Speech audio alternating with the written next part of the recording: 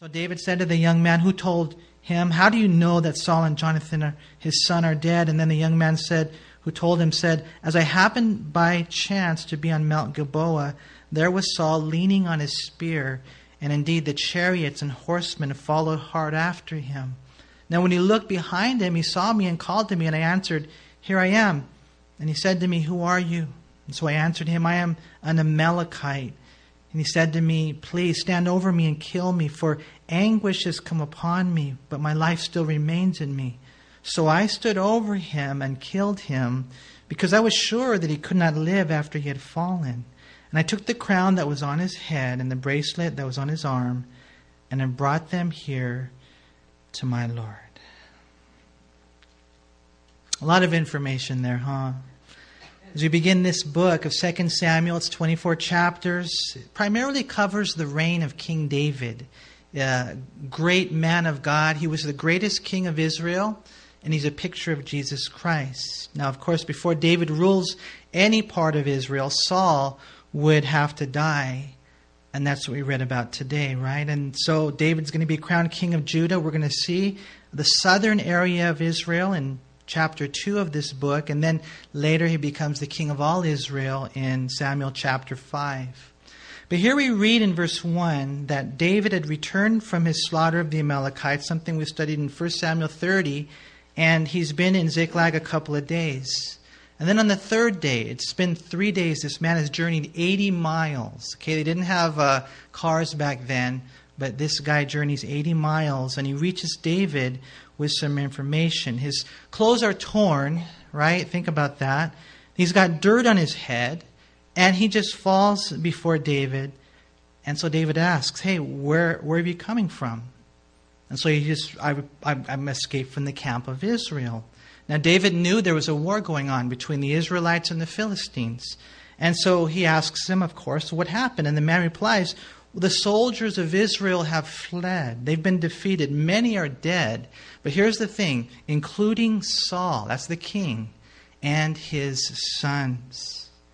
So David asked the young man, "How do you know for sure that Saul and Jonathan are dead?"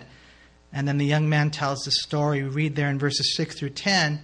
And he basically says, "You know what, I happened to be there on Mount Gilboa, and there was Saul leaning on his spear." He had tried to take his own life, suicide, right? And so there he was with the chariots and riders almost upon him. And so you can picture the king of the country. He's got the spear inside of him, and the enemies are approaching rapidly. And so he said, "Saul called me and asked me who I was. I told him I'm an Amalekite. And then he begged me to take his life." He was in so much pain, and according to this guy, there's no way he could survive. And so the man says, "I stood over him and I killed him. I took the crown and I took his armband, and I brought them here to my Lord," speaking of David. Now, these are things we don't read about in 1 Samuel chapter 30. But this whole story right here, there's different views. Some say this guy was lying. That's not really the way it happened. But I think when you put everything together, it really kind of makes sense. Now remember, in the Hebrew Bible, there's not 1 and 2 Samuel. It's all one book. And so here we have basically the completion and the provision of some other details in the incident and the death of Saul. Apparently what happened, you guys remember the story? The Philistines, their archers, had struck Saul. And so he was badly wounded with arrows, and he knew he couldn't go on. Now in those days, if you got the king, oh man, you torture him. And so there he is, he can't go on, he's got arrows through his body, and he tells his armor bearer, you guys remember the story? He told his armor bearer, "Kill me, because if not, they're going to come and they're torture me." And his armor bearer wouldn't do it. And so Saul committed suicide, right? He killed himself. He fell on his sword. But apparently it wasn't enough. He still wasn't dead. And so as he's there and the enemies are rapidly approaching, this Amalekite comes and he says, you got to finish me off. And so the Amalekite is the one that, is responsible ultimately, I guess you could say, for taking the life of King Saul.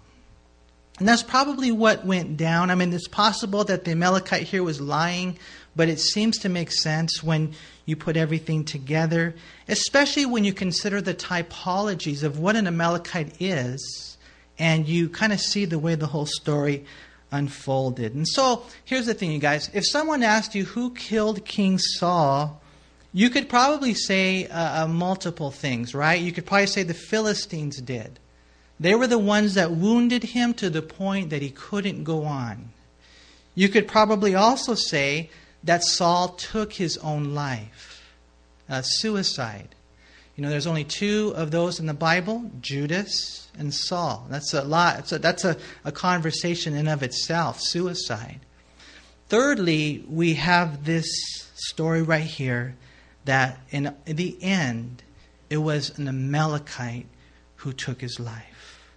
Which, when you study the Bible, and here's where I think it really fits like a puzzle, it's extremely ironic because back in the early days, in 1 Samuel chapter 15, Saul was commanded to utterly wipe out the Amalekites. It would be like, hey, I want you to get that gang over there.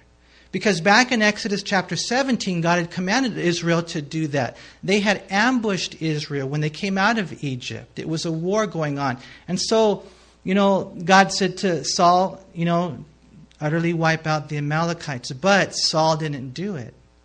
He didn't. He disobeyed. And in the end, he was killed by an Amalekite. And I think when you look at it from that perspective, there's a lesson there for us. Many Bible teachers teach that the Amalekites are a typology. They're a picture, the representation of the flesh. That is the fallen nature. And God commands us to kill, to crucify the flesh, because if we don't, then that flesh will kill us. I could tell you story after story after story of individuals who couldn't overcome their flesh. And what ends up happening, they ended up, dying. My heart goes out to people who die of cirrhosis of the liver.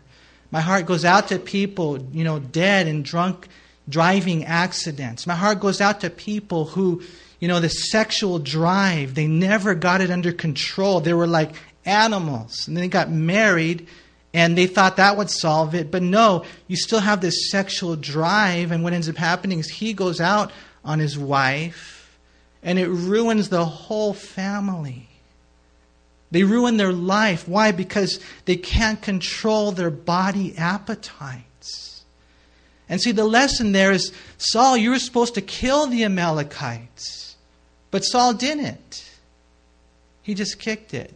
When you read the Bible, and it's real easy to figure out, he didn't just spare King Agag. There were multiple Amalekites that were around. He did not do what God told him to do. And as a result of that, they killed him. And I'm telling you guys, man, this is an important lesson for us. Some people, they have no self-discipline. When you're younger, it's okay to have a cheeseburger late at night, okay? But when you reach a certain age, you're killing yourself, man.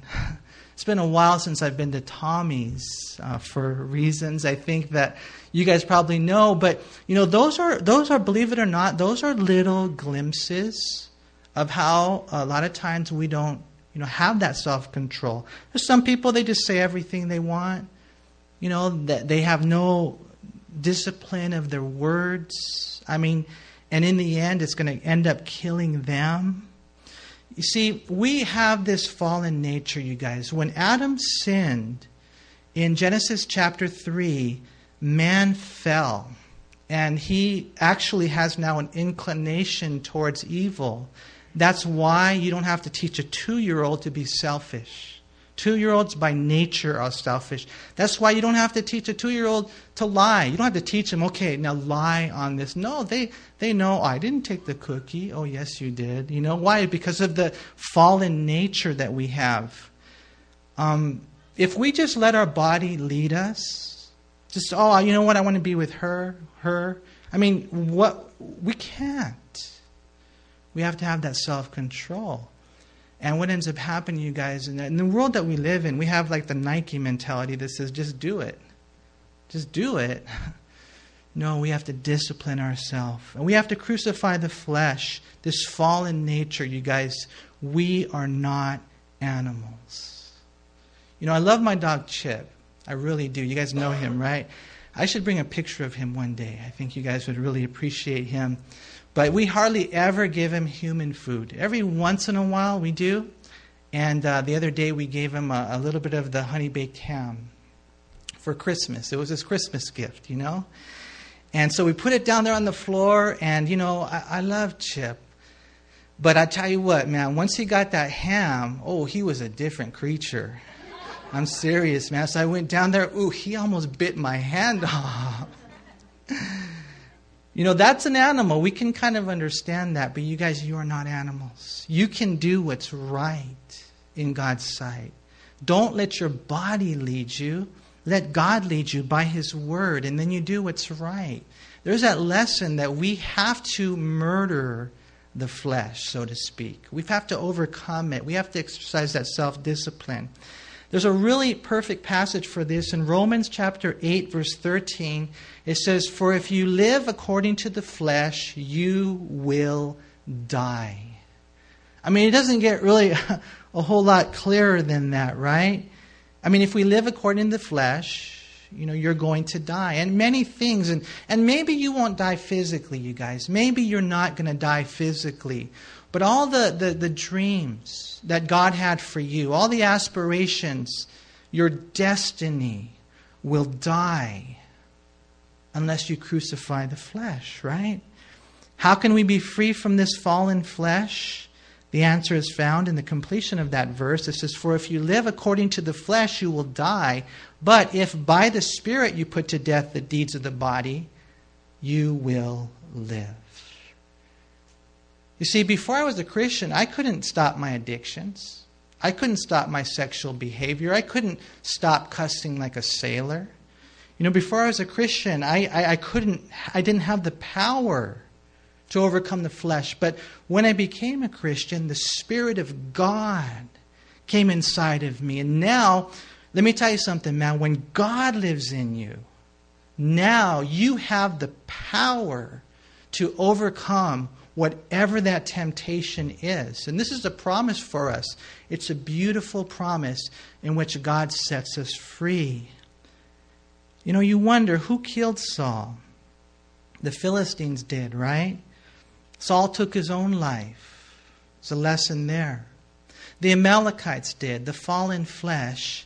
But then one last thing that I need to mention to you, and that is that God did.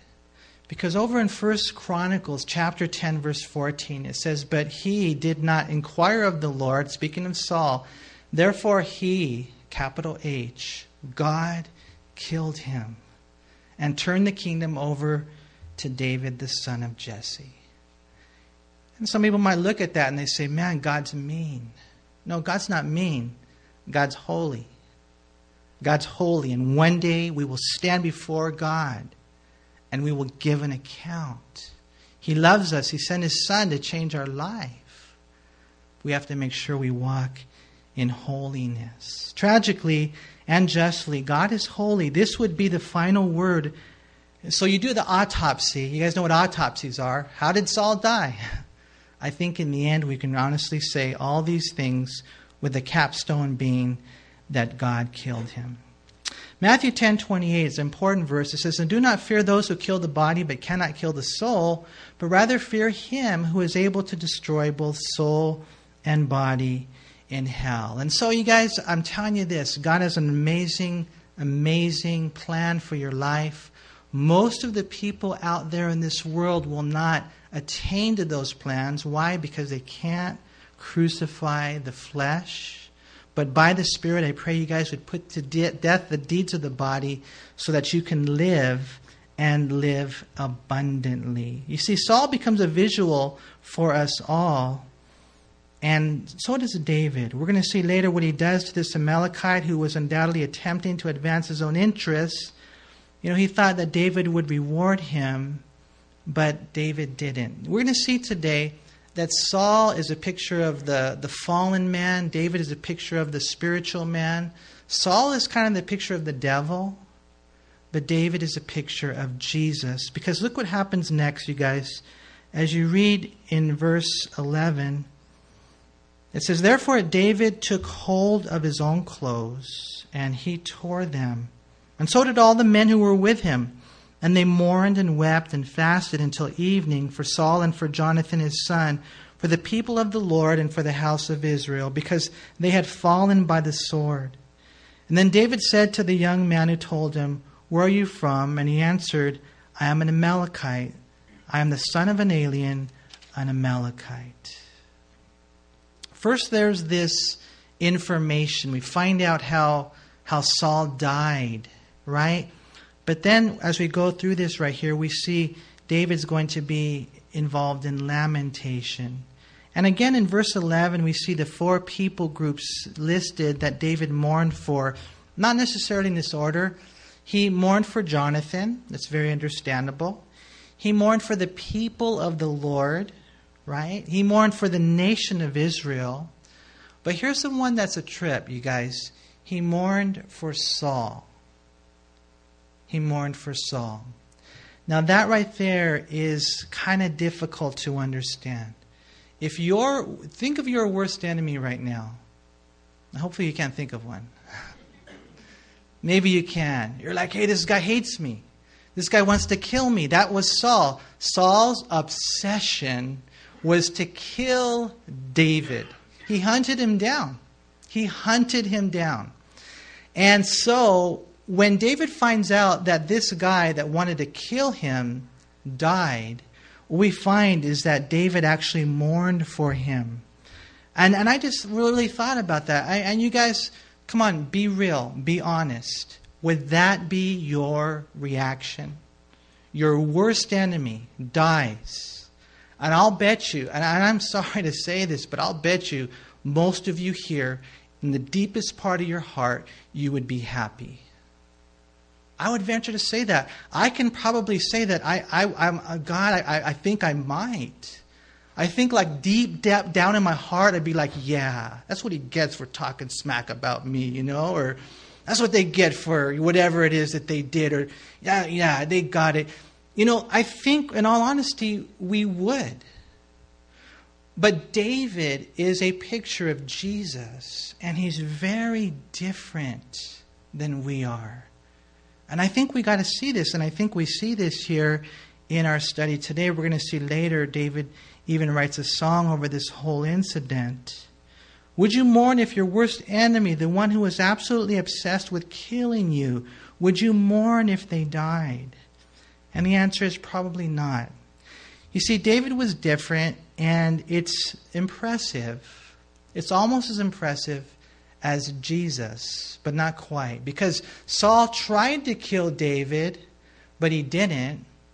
What if you knew in advance, this is the one that is going to kill me?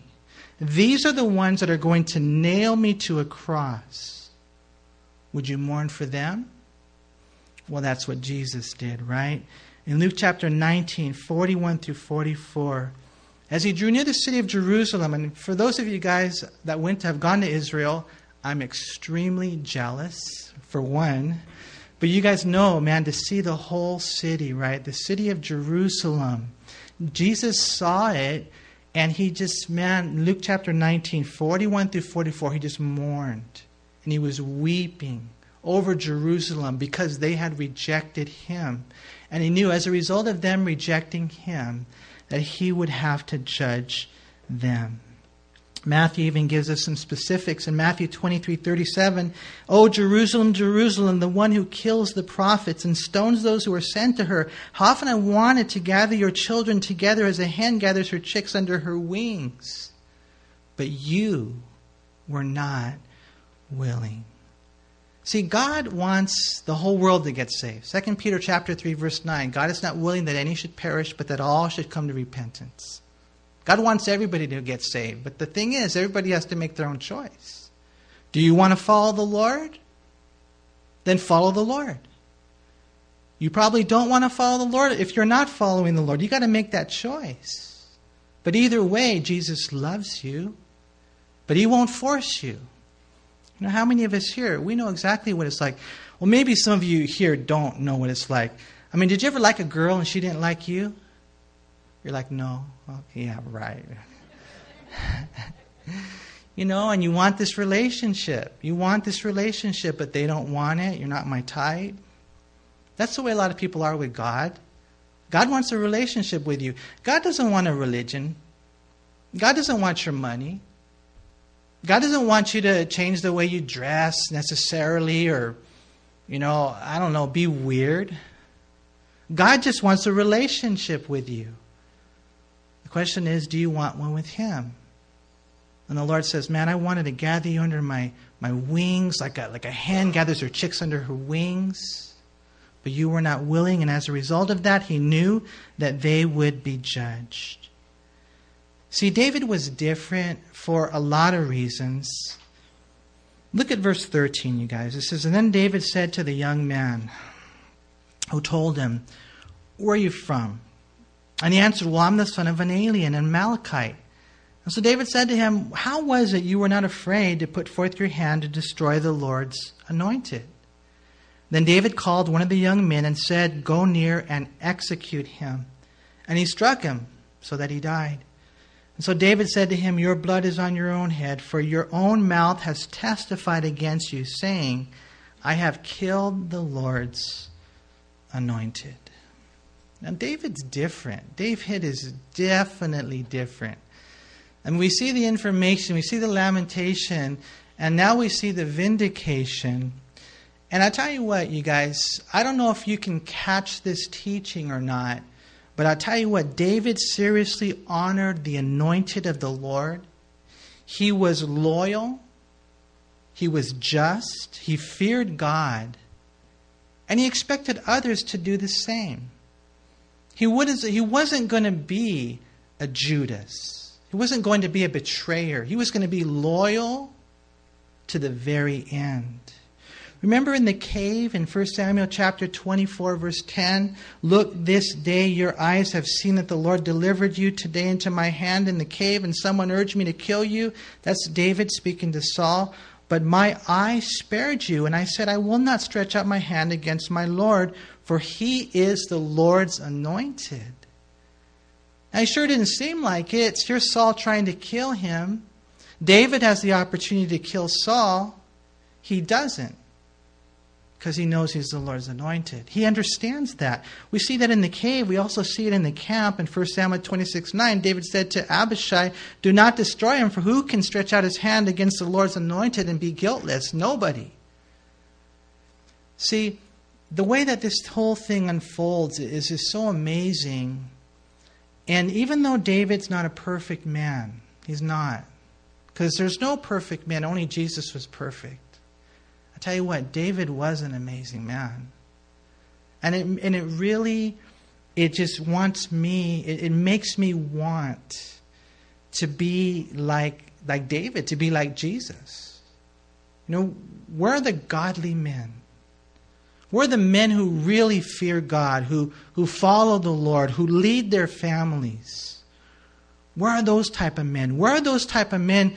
David is kind of like a visual of a soldier fighting the Lord's battles, but a man of incredible passion and integrity. And he was a psalmist, and he was amazing. So, when his enemy dies, and I know it's not the same comparison, but there's a smidget of a comparison, like Osama bin Laden. Even though I know Osama bin Laden did a lot more than Saul, when Osama bin Laden died, everybody partied. Everybody was so happy. Right? In America, we were happy. And justice is justice, and that's cool. We love our country, but God never rejoices, even at the death of the wicked. And David was like God. David loved the Lord that way. He did not want the worst for his enemies.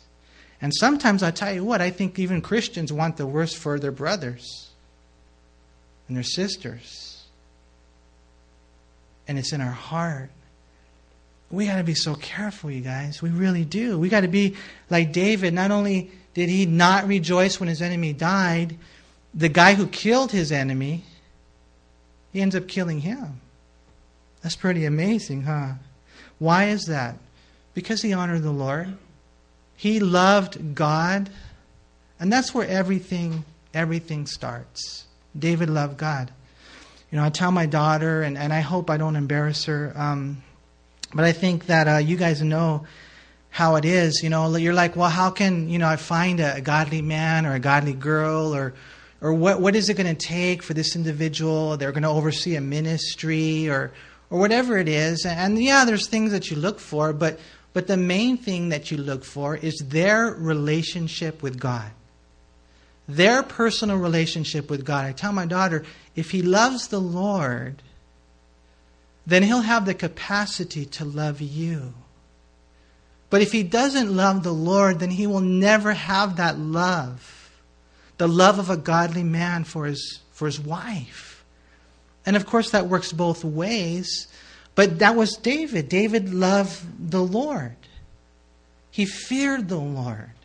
And so therefore it just spills down into all of his decisions and all the things that he has. Question for you guys tonight. We can just stop and examine our heart.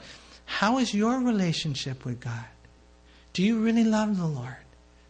Do you really want to please him?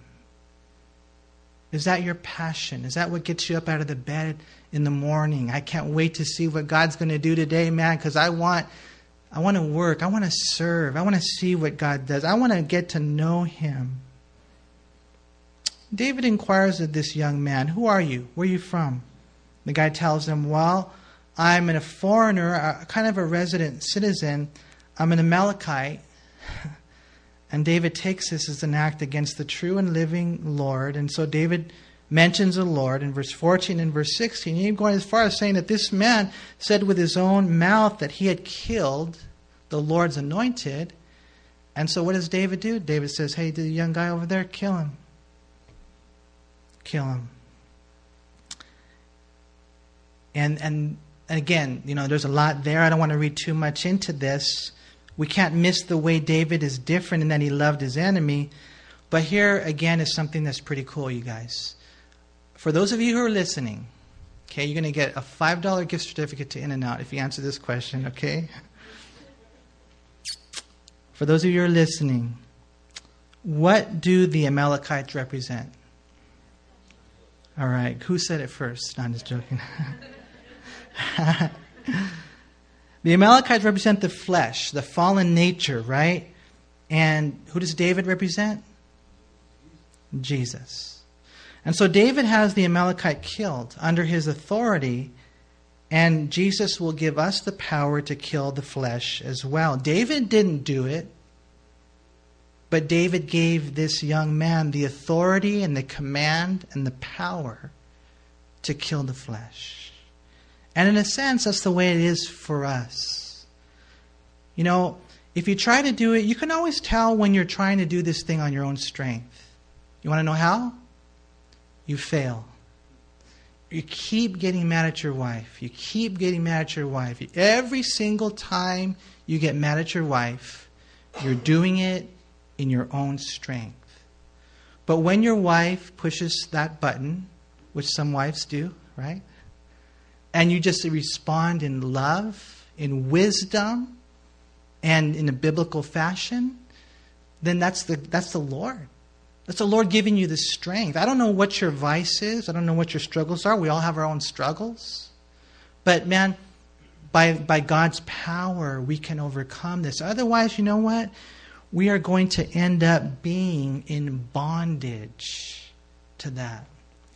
I grew up in a beautiful family. Well, when I went to my aunt and uncles, they had me these cousins, beautiful, and they had everything that money could give you.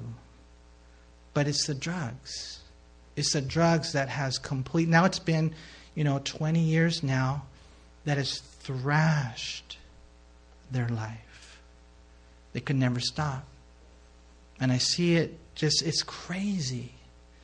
And I don't know what the struggle might be for you. Maybe it's alcohol. You don't need it. God gave you a beautiful personality. You don't need any help. Look at Romans chapter 7. Romans 7. And this is the struggle that we have, you guys. In Romans 7, verse 15. He said, "For what I am doing, I do not understand. For what I will to do, that I do not practice. But what I hate, that I do."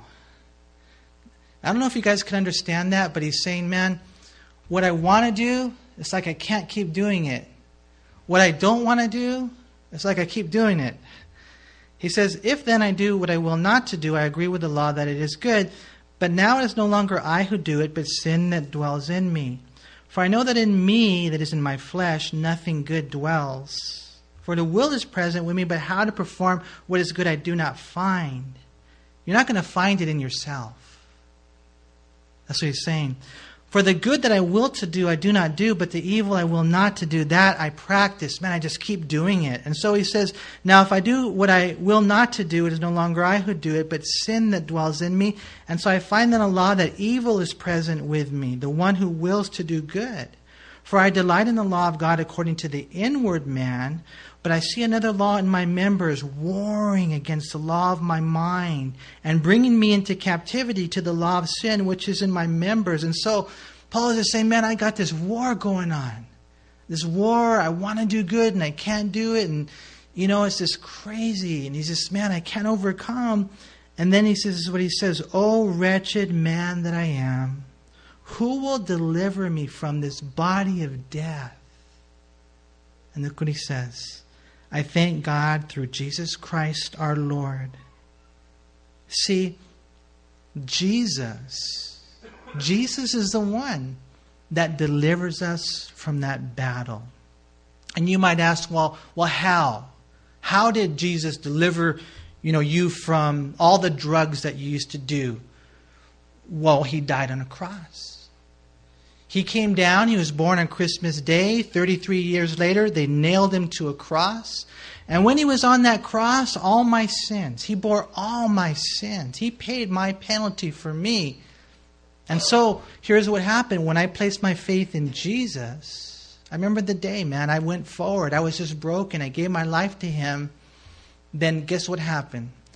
The power of the Holy Spirit came to live inside of me. God came inside of me. See? Because that's what Romans chapter 8 is all about. That's what it talks. Now you got the Holy Spirit living inside of you. I know a lot of people, they make excuses for their sins. Well, I'm just a man and nobody's perfect. That's true. It's true. But you got God living in you. And I'll bet you almost anything, not to freak you guys out, but I'll bet you that we can be a lot more like Jesus than we have been. If we'd stop making excuses and realize that God lives in us. Because Jesus died so that God can live in you. And David told this young man, hey, go and kill the Amalekite, kill that flesh. I give you the command and I give you the authority. So guess what? The good news is this, that there's no excuse. There's no excuse, man. We can be the people that God calls us to be, but the problem is unbelief. You don't believe that God lives in you. You're a Christian. God lives in you, but you don't believe it. Today I was reading with my wife, and we were reading about that story. I think it's Mark chapter 6, where it says Jesus could do no mighty works there because he didn't believe. See, you got to believe. You got to believe as a Christian that God lives in you. And we can overcome. We can be like Jesus. We got to kill the flesh. God's given us the command, and God has given us the authority. Philippians chapter 4 says in verse 13, I can do all things through Christ who strengthens me. And I love that. I love that, you guys. Who knows what God's going to do with your life? It's amazing when you realize that. See, back in 2 Samuel, we transition now from the news to the blues, from the wrong of the Amalekite to the song of David. Look what it says in verse 17. It says, "And then David lamented with this lamentation over Saul and over Jonathan his son. And he told them to teach the children of Judah the song of the bow. Indeed, it is written in the book of Jasher."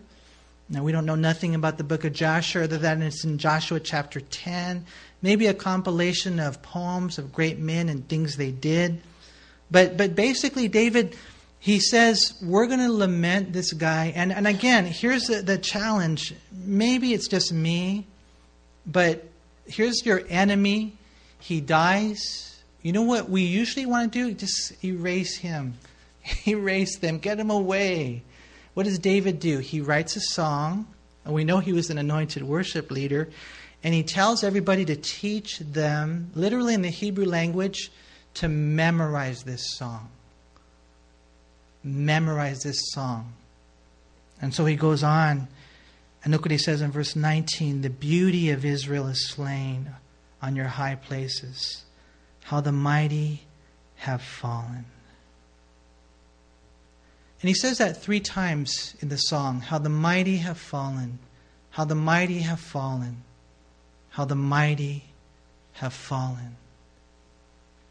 And, we know that here it talks about them dying. But, I think we can probably relate that to other things. How the mighty have fallen. How that guy over there had such a calling on his life. God was using him in a tremendous way to change the world and impact the kingdom. But he fell into sexual sin. He committed adultery. How the mighty have fallen. And it's just sick, and it's in a bad sense. Okay, sick in a bad sense. In that you see it happen over and over again. Saul shouldn't have died. Jonathan shouldn't have died. Jonathan died because of his father.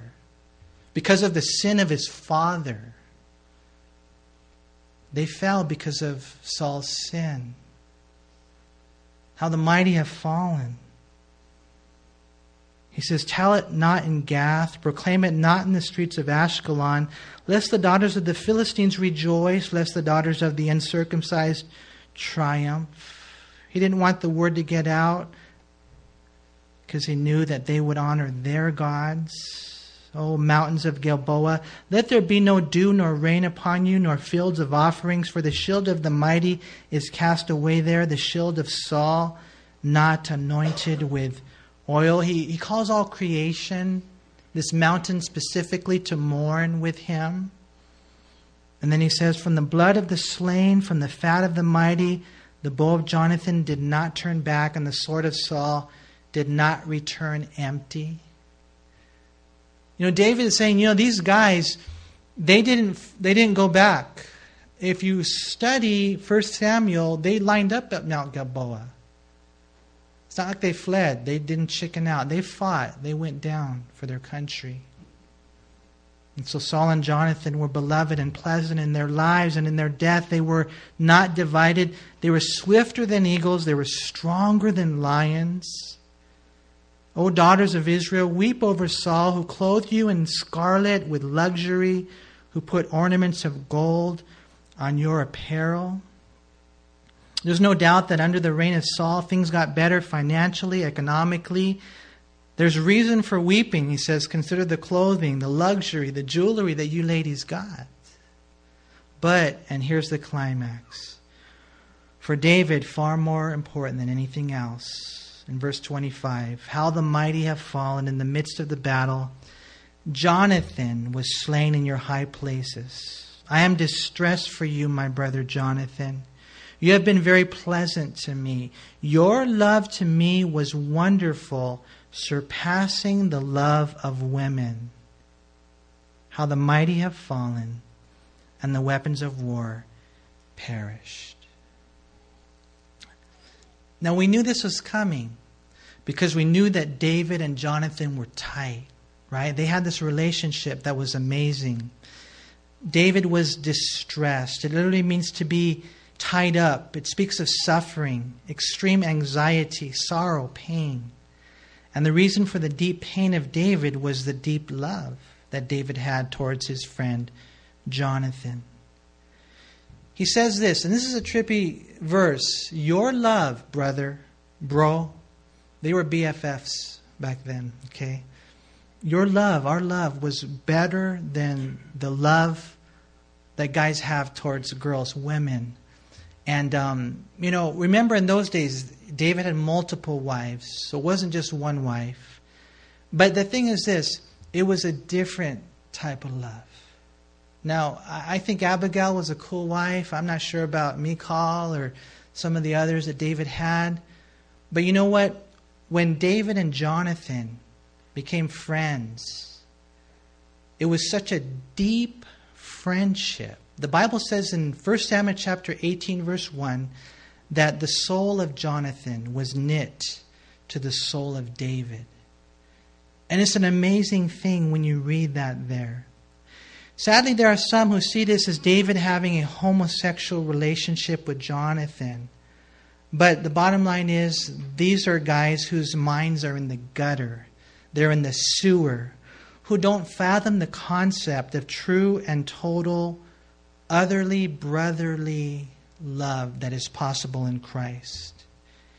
There's something about this, man, going to war with somebody. Have you ever been to war? Fighting in Afghanistan or Vietnam, and you're side by side and you're fighting in war with another man, and you go through the battle and you see people die around you, and you're there for each other in the good times and the hard times. There is something about that type of brotherly love that cannot be described. And I'll tell you this, man. I never went to war. I mean, part of me kind of wishes I would, and I know that might sound weird, but man, thank you for you men that have gone to war for our country. Thank you. But that whole experience can be now brought into the spiritual realm. Because there is a war going on. And it's a spiritual war.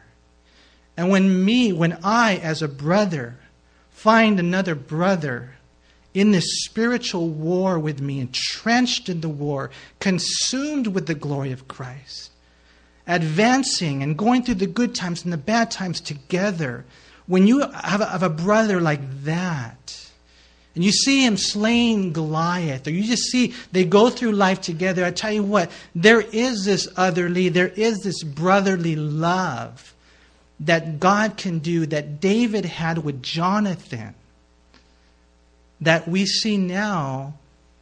It is deeper than any type of erotic love. It's a Philadelphia. It's a brotherly love that comes from God, an agape love.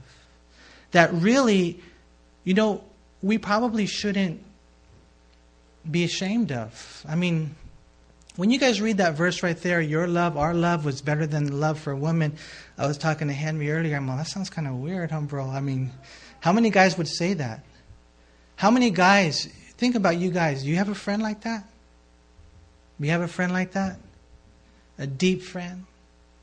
Who crunch time, they'll be there for you. You'll be there for them. It's rare. But it's something that we should have in our life. Let me share with you guys a few verses in closing. 1 Thessalonians 4 verse 9, it says, "But concerning brotherly love, you have no need that I should write to you, for you yourselves are taught by God to love one another." Now, just in case you're wondering, it's not just for the guys, it's for the girls too. Right? Romans chapter 12 verse 10 says, "Be kindly affectionate to one another with brotherly love." I like that. In honor, giving preference to one another, which is exactly what Jonathan did. Hebrews chapter 13 verse 1, it says, "Let brotherly love continue." I like that.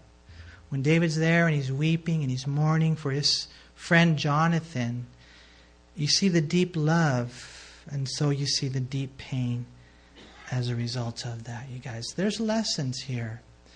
You know, there's information, there's vindication, there's lamentation, and it's all for transformation. These things were written for our own admonition. I tell you what, God wants you to connect the dots. God loves you. And I would say for non-Christians and Christians, it's just time to change. It's time to grow up.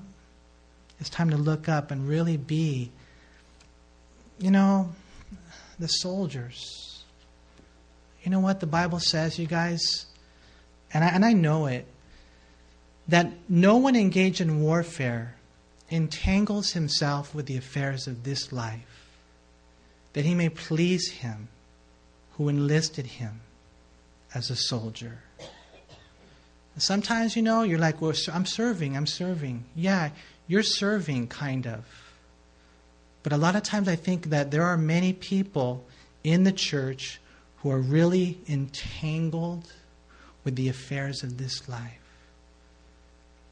And I'm just telling you, man, if I was you, I would untangle myself. And I would just get completely consumed in the kingdom of God. One last thing, okay? Remember, 2 Samuel is about David becoming king. Saul is a picture of the devil. David is a picture of who? Jesus. Now, on this earth right now, you want to know who like the God of this world is? You guys know who it is, right? It's the devil, man. In all reality, you know, the devil is having a field day on this earth. He is. But Jesus has been anointed king, and we know the day is going to come when he is going to reign. And it's going to happen pretty soon, I'm pretty sure. And I look forward to that day. I really do, you guys. And so, you know, let's get caught up in that kingdom, man. Let's really seek the Lord with everything that we are, because he's coming. He's coming. And we need to be ready. Father, we thank you for allowing us to study your word together, Lord. I thank you for even the deep challenges of being that type of brother. The deep challenge of being like Jesus.